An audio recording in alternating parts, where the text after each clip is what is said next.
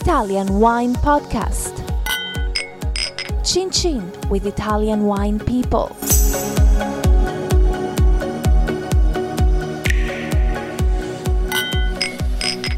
This podcast is brought to you by Native Grape Odyssey.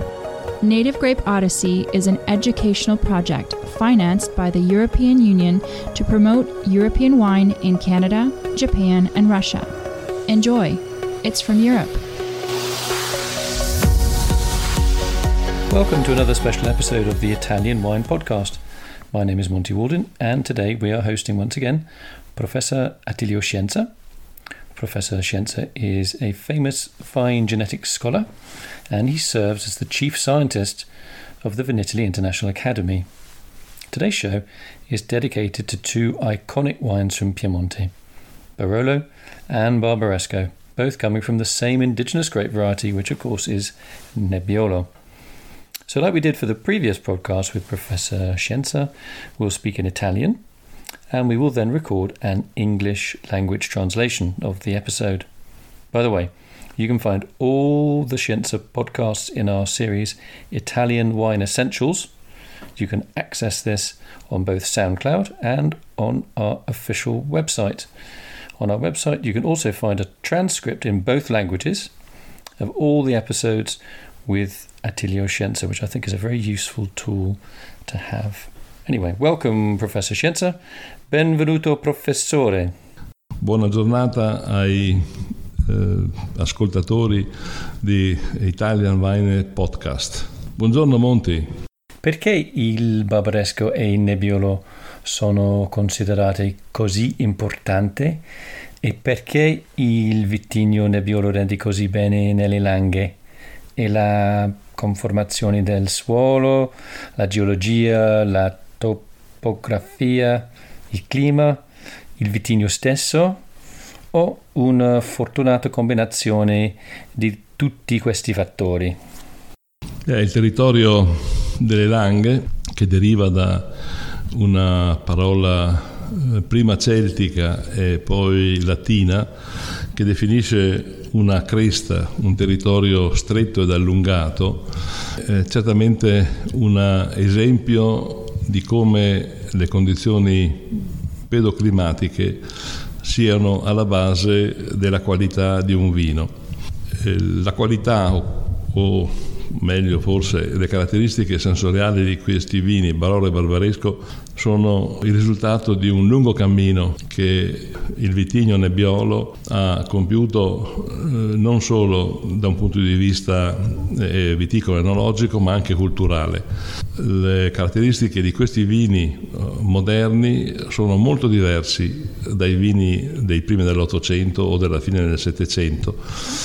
E naturalmente il modello di riferimento era un modello borgognone al quale i primi vini del nuovo ciclo si sono ispirati. Com'è cambiata la geologia e la topografia della regione nel tempo? Quali sono i suoli più comuni che si trovano nei vigneti di Barolo e Barbaresco?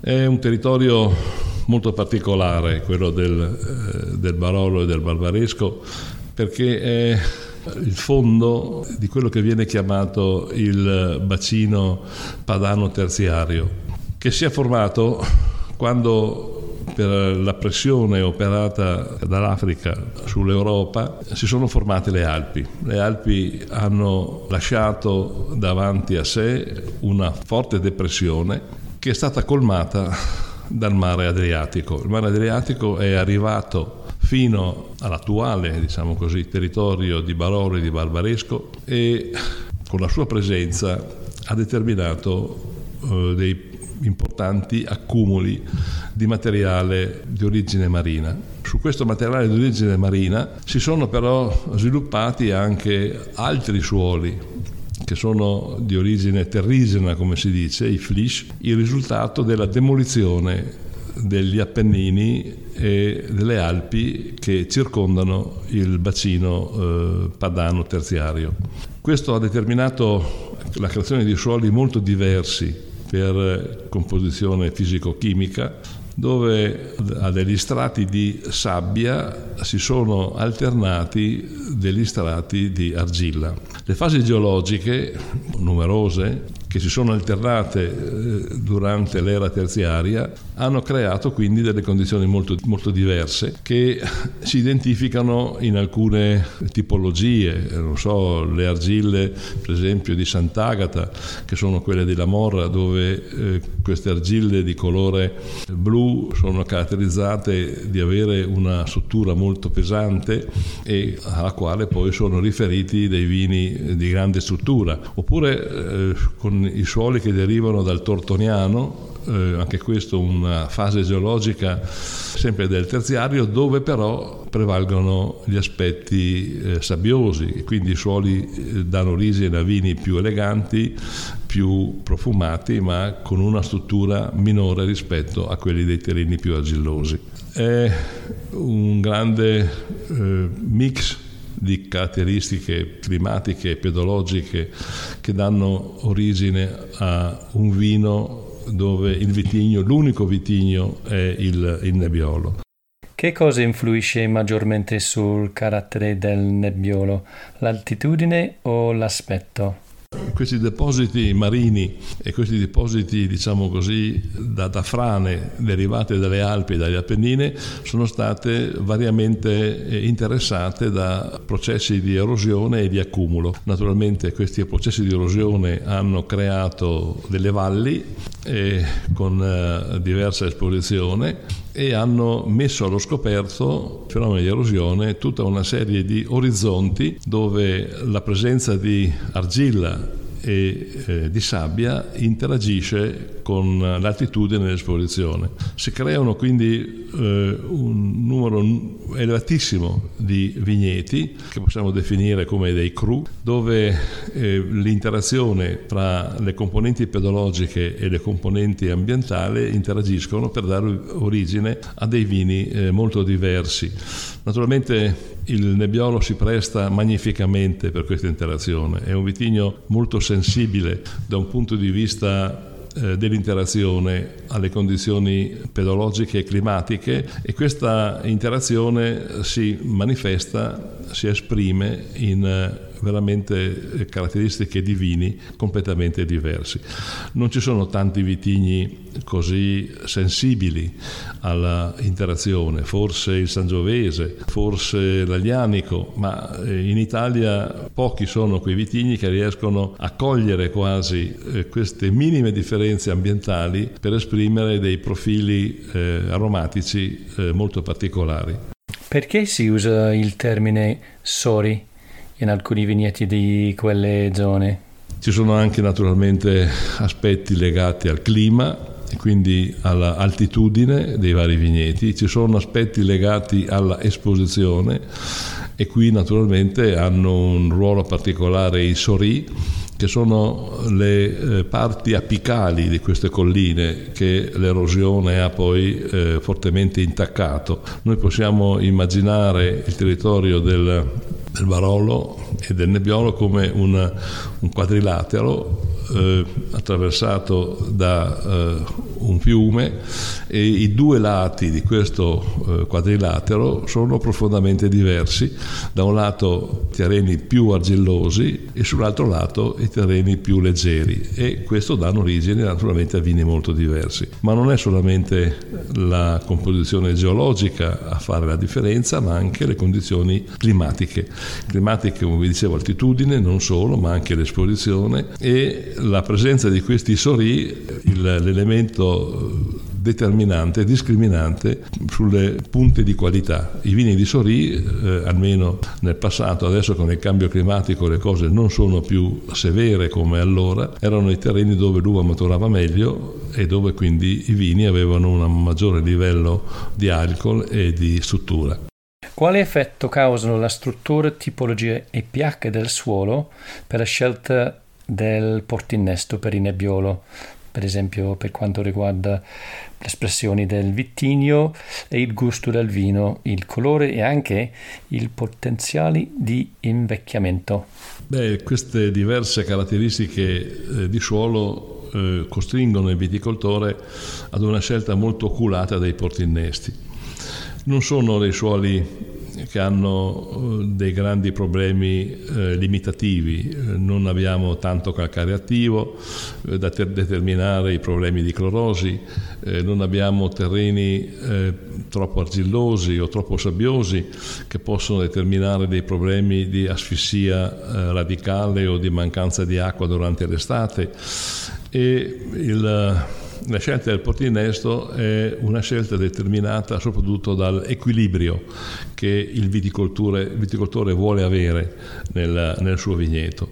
Quindi nei terreni più sciolti, più sabbiosi, sceglierà dei porti innesti leggermente più vigorosi, mentre nei terreni più argillosi e naturalmente più freschi, nel senso che mantengono meglio l'umidità durante l'estate, sceglierà dei porti innesti un pochino più deboli. Il porto innesto principe è il 420A. È certamente il porto innesto che garantisce al Nebbiolo il migliore equilibrio nella gran parte delle condizioni pedoclimatiche della denominazione. Ci sono però altri porti innesti che vengono utilizzati in casi molto particolari, come per esempio l'SO4, quando i suoli sono meno fertili e quindi hanno bisogno di un maggior vigore e anche forse una maggiore precocità se il vigneto è posto ad una maggiore altitudine.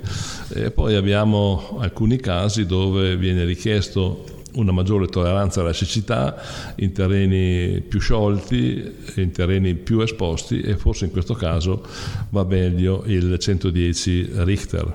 Prima di ripiantare un vigneto, quali passi devono seguire i viticoltori?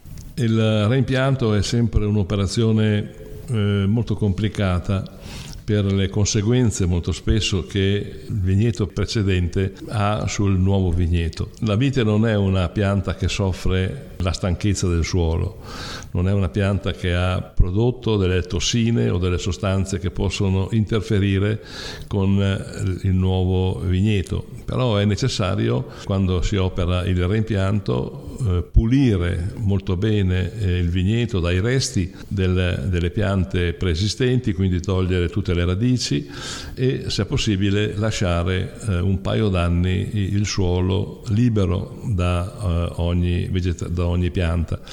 In questo caso, in questi 2 anni si coltivano cereali e leguminose che possono essere molto importanti proprio per ridare al suolo una vita biologica ed una quantità di sostanza organica importante. La sostanza organica è forse l'elemento cruciale nel reimpianto, perché il vigneto che ha occupato quel suolo per 20-30 anni è un vigneto che ha esaurito non tanto il suolo di elementi minerali, ma di vita biologica e naturalmente di sostanza organica. Questa deve essere rigenerata, se possibile con letame, che non è sempre facile da recuperare, anche se alcuni viticoltori in modo molto saggio si sono organizzati per allevare del bestiame, non tanto per ottenere carne o latte, ma per ottenere letame. Questo è un elemento fondamentale per ridare continuità alla viticoltura di questi territori.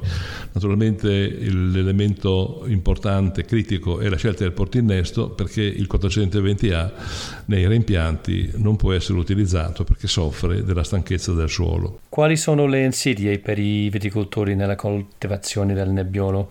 Per esempio lo stress causato dall'eccessivo calore o il raccolto abbondante, e considerando anche la botrytis cinerea, la peronospora, l'oidio e l'esca. Il Nebbiolo è un vitigno abbastanza rustico da un punto di vista della risposta al cambio climatico e nei confronti delle avversità fungine. È un vitigno però che deve essere curato in modo particolare per garantire all'uva una maturazione regolare. Intanto non si deve mai sfogliare eccessivamente il grappolo per evitare che la radiazione possa provocare delle lesioni, dei danni da ustione per l'eccesso di radiazione. Quindi il nebbiolo viene coltivato con una ampia chioma che è anche alla base di una produzione di zuccheri molto elevata, dato il bisogno che ha questo vitigno di essere ricco di zuccheri per avere poi un vino alcolico che possa conservarsi durante l'invecchiamento. L'altra cosa importante è però evitare che ci sia un eccesso di vegetazione, perché quella potrebbe essere poi favorevole al sviluppo di botryte durante il periodo della maturazione, durante il periodo autunnale. E qui gioca un grande ruolo la concimazione. Quindi bisogna stare molto attenti alla concimazione, la quale deve essere equilibrata, ma non deve provocare delle forzature che non sono solamente negative per la quantità del prodotto e quindi per la qualità poi intrinseca del vino, ma anche per la sensibilità che la pianta può avere poi nei confronti delle malattie. È un vitigno abbastanza sensibile all'oidio, meno alla peronospora, e anche presenza una buona sensibilità all'esca. Non è invece molto sensibile, per fortuna, alla flavescenza dorata, che è invece in questo momento il grande problema dei viticoltori che coltivano Barbera in modo particolare, e quindi da questo punto di vista è abbastanza, direi così, immunizzato nei confronti dei danni di queste avversità che provocano in Piemonte gravi danni. Quali sono i genotipi e i fenotipi del Nebbiolo e quali si trovano a Barolo, tipo l'Ampia, Michet? Quella del Barolo è una storia genetica molto complicata, perché è un vitigno che è coltivato non solamente nella zona del Barolo, ma anche nel Piemonte occidentale, nella zona di Ghemme e di Gattinara, e anche in Valtellina. Il nome Nebbiolo non è legato, come si pensava in passato, al fatto che è un vitigno che ami la nebbia per essere vendemmiato, un vitigno molto tardivo. È invece probabilmente legato alle vecchie denominazioni del Nebbiolo in luoghi diversi, ad esempio la Spanna nella zona del Novarese e nella zona, diciamo così, della Valdossola, che è una piccola valle ma che ha una viticoltura molto antica, con il nome di Prunent. Che significato hanno queste due parole, Prunent e Spanna? Hanno un significato semantico importante, perché ci fanno capire che il nome di Nebbiolo deriva dall'attribuzione che gli antichi avevano dato a questo vitigno, legandolo ad una pianta spontanea che è il Prunus spinosa, il quale ha delle bacche molto scure ma ricoperte da una pruina molto chiara, che dà questa idea proprio di grigio sulla bacca. Allora Prunent è il richiamo a questa pianta, al Prunus spinosa, e Spanna da Spionia. Spionia è un antico nome di una varietà coltivata in pianura padana ai tempi dei Romani, come aveva descritto Marziale, ma in effetti è legata anche questa come origine del nome proprio al Prunus spinosa, quindi Spionia da Prunus spinosa. In effetti la popolazione, diciamo così, del Nebbiolo è geneticamente abbastanza articolata per queste tre grandi origini. Non abbiamo un pedigree molto preciso sulla sua origine, sappiamo però che nel suo DNA sono conservati moltissimi vitigni, alcuni coltivati in Valtellina, alcuni coltivati nell'Albese, alcuni coltivati nel Novarese. Quindi questo vitigno è veramente il risultato di una serie di incroci spontanei che sono avvenuti coinvolgendo i vitigni di queste tre zone. Il Bubbierasco è probabilmente il vitigno che ha portato comunque la maggior parte del suo DNA. Nel tempo la tradizione del Barolo barbaresco aveva isolato alcuni biotipi che erano qualitativamente molto diversi, escludendo il rosé, che non è un nebbiolo puro ma è un incrocio. Gli altri due biotipi che venivano coltivati, il Miché, e l'ampia erano considerati variamente qualitativi. Di solito si preferiva il Michè per la piccola dimensione del grappolo e quindi per una migliore capacità di accumulo di antociani e di zuccheri. Con la selezione clonale e con il risanamento di questi cloni dalle virosi ci si è accorti che le differenze morfologiche e produttive di questi tipi di Nebbiolo erano profondamente legati alla presenza di un virus che è il responsabile dell'arricciamento foliare, che determinava un cambiamento sostanziale nelle caratteristiche morfologiche di questi biotipi. Il momento in cui questi biotipi sono stati risanati per poterli poi omologare, altrimenti non possono essere omologati come cloni, praticamente tutte queste differenze sono scomparse. Attualmente sono disponibili molti cloni di Nebbiolo prodotti sia dall'Università di Torino che dal centro del CNR e anche da alcuni vivaisti che in questi anni hanno davvero offerto ai viticoltori del materiale genetico di grandissima qualità. Come viene ipotato il Nebbiolo in queste due regioni? A cordone speronato o a guiot? E perché? Il Nebbiolo è un vitigno molto vigoroso, con una bassa fertilità basale e che ha bisogno di essere allevato con delle chiome molto sviluppate perché ha internodi molto lunghi. Allora la scelta dei viticoltori albesi è abbastanza obbligata. Intanto delle distanze di filari piuttosto elevate, 2,20 metri, 2,40 metri, 2,50 metri, sia a garantire una buona meccanizzazione, ma perché è indispensabile avere delle chiome molto alte. Se io ho dei filari molto stretti, devo evitare con una chioma molto alta che le chiome facciano un ombreggiamento al filare vicino. Quindi se io voglio avere chiome molto alte, devo avere filari molto lontani. La seconda cosa è relativa alla fertilità delle gemme. Essendo un vitigno a fertilità distale, non posso adottare una potatura a cordone speronato, ma devo adottare una potatura a guiot, con una distanza tra le file abbastanza importante, non sotto i 0,90 o il metro, perché come dicevo, avendo questo vitigno internodi molto lunghi, se io voglio mantenere 7-8 internodi, devo avere delle distanze importanti fra pianta e pianta. È un vitigno che produce normalmente molte femminelle, che ha bisogno anche di una gestione molto particolare della chioma per garantire uno sviluppo equilibrato delle foglie lungo tutto il periodo della maturazione. Quindi devo far sviluppare delle femminelle molto precocemente, in modo tale che queste poi mi garantiscano dopo l'invaiatura un buon rifornimento di zuccheri, ma devo evitare poi tutta una serie di cimature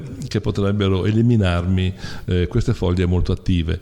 Per fare questo molti viticoltori dell'Albese non cimano, ma avvolgono le parti apicali della chioma e le femminelle lungo l'ultimo filo, in modo tale da creare questa specie di capanna, come viene chiamata, per evitare la perdita di chioma nelle parti finali della maturazione, essendo il Nebbiolo un vitigno molto tardivo nella maturazione.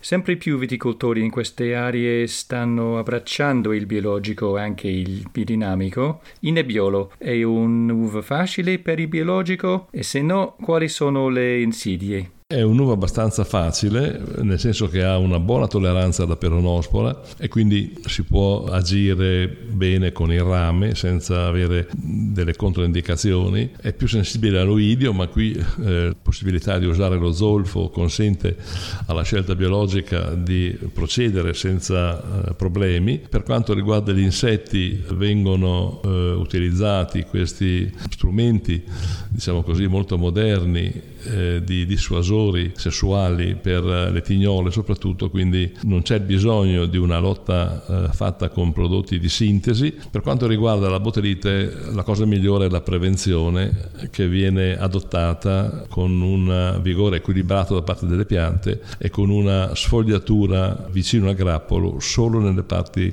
finali della maturazione, per consentire ai grappoli di avere un arieggiamento e non avere questo accumulo di umidità che potrebbe essere favorevole allo sviluppo della botryite. Naturalmente la viticoltura biologica impone una lavorazione sotto fila, e questa forse è l'operazione più costosa e più lunga, non consente l'uso di diserbanti, e anche la concimazione deve essere fatta con prodotti organici e non con prodotti di sintesi. Possiamo farti dire se preferisci il Barolo o il Barbaresco? No, sì, è una domanda quasi obbligatoria a questo punto, ma come sempre è molto difficile dare delle risposte, perché l'articolazione dell'offerta qualitativa all'interno del Barolo e del Barbaresco, anche se minore in questo secondo caso, è tale che la scelta non è fatta sul Barolo o sul Barbaresco, ma su quale Barolo e su quale Barbaresco. E qui ci sono, devo dire, le due grandi scuole di pensiero: chi produce un Barolo tradizionale utilizzando solamente il legno vecchio, quindi producendo dei vini abbastanza tannici ma di lungo invecchiamento, strutturati, oppure questa nuova corrente dei Barolo Boys, che invece utilizza la barrique e la botte grande. Ecco, nascono due vini completamente diversi.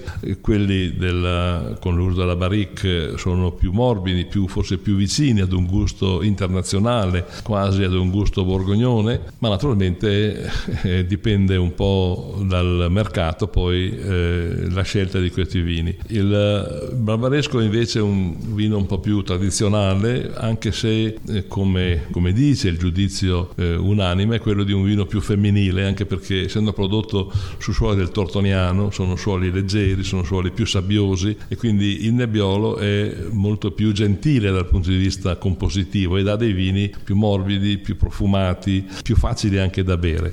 Se posso esprimere un mio parere, io preferisco i Baroli che vengono dalla Morra e i Baroli delle zone più argillose, un po' più alte rispetto ai Baroli di quote più basse, ma vinificati in un modo, non dico più moderno, dove l'interazione fra tradizione e innovazione consente di avere dei vini di grande eleganza ma anche di grande potenza.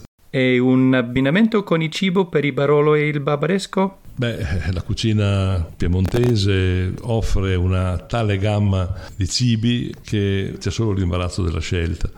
Naturalmente sono vini che non sono molto adatti ad aperitivi o antipasti o a primi piatti, se non forse con dei primi piatti dove la base è data dal sugo dell'arrosto, ma certamente sono vini da piatti importanti di carne, tipo gli straccotti per esempio, o di selvaggina, tipo la lepre o il fagiano. Ecco, forse per una lepre in salmì, come viene fatta in quella zona, va meglio un Barolo, magari per un fagiano o per una selvaggina di piuma va meglio forse il Barbaresco. Bene, siamo arrivati alla fine anche per questo interessantissimo episodio su due vini iconici e un vitigno fantastico, il Nebbiolo. Non mi resta che ringraziare il professore Attilio Scienza e dargli appuntamento alla prossima intervista per continuare ad imparare sempre di più sul vino italiano. Grazie mille, professore.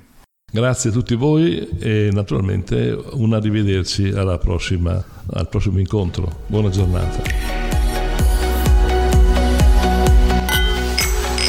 This podcast has been brought to you by Native Grape Odyssey, discovering the true essence of high-quality wine from Europe. Find out more on nativegrapeodyssey.eu. Enjoy. It's from Europe. Follow Italian Wine Podcast on Facebook and Instagram.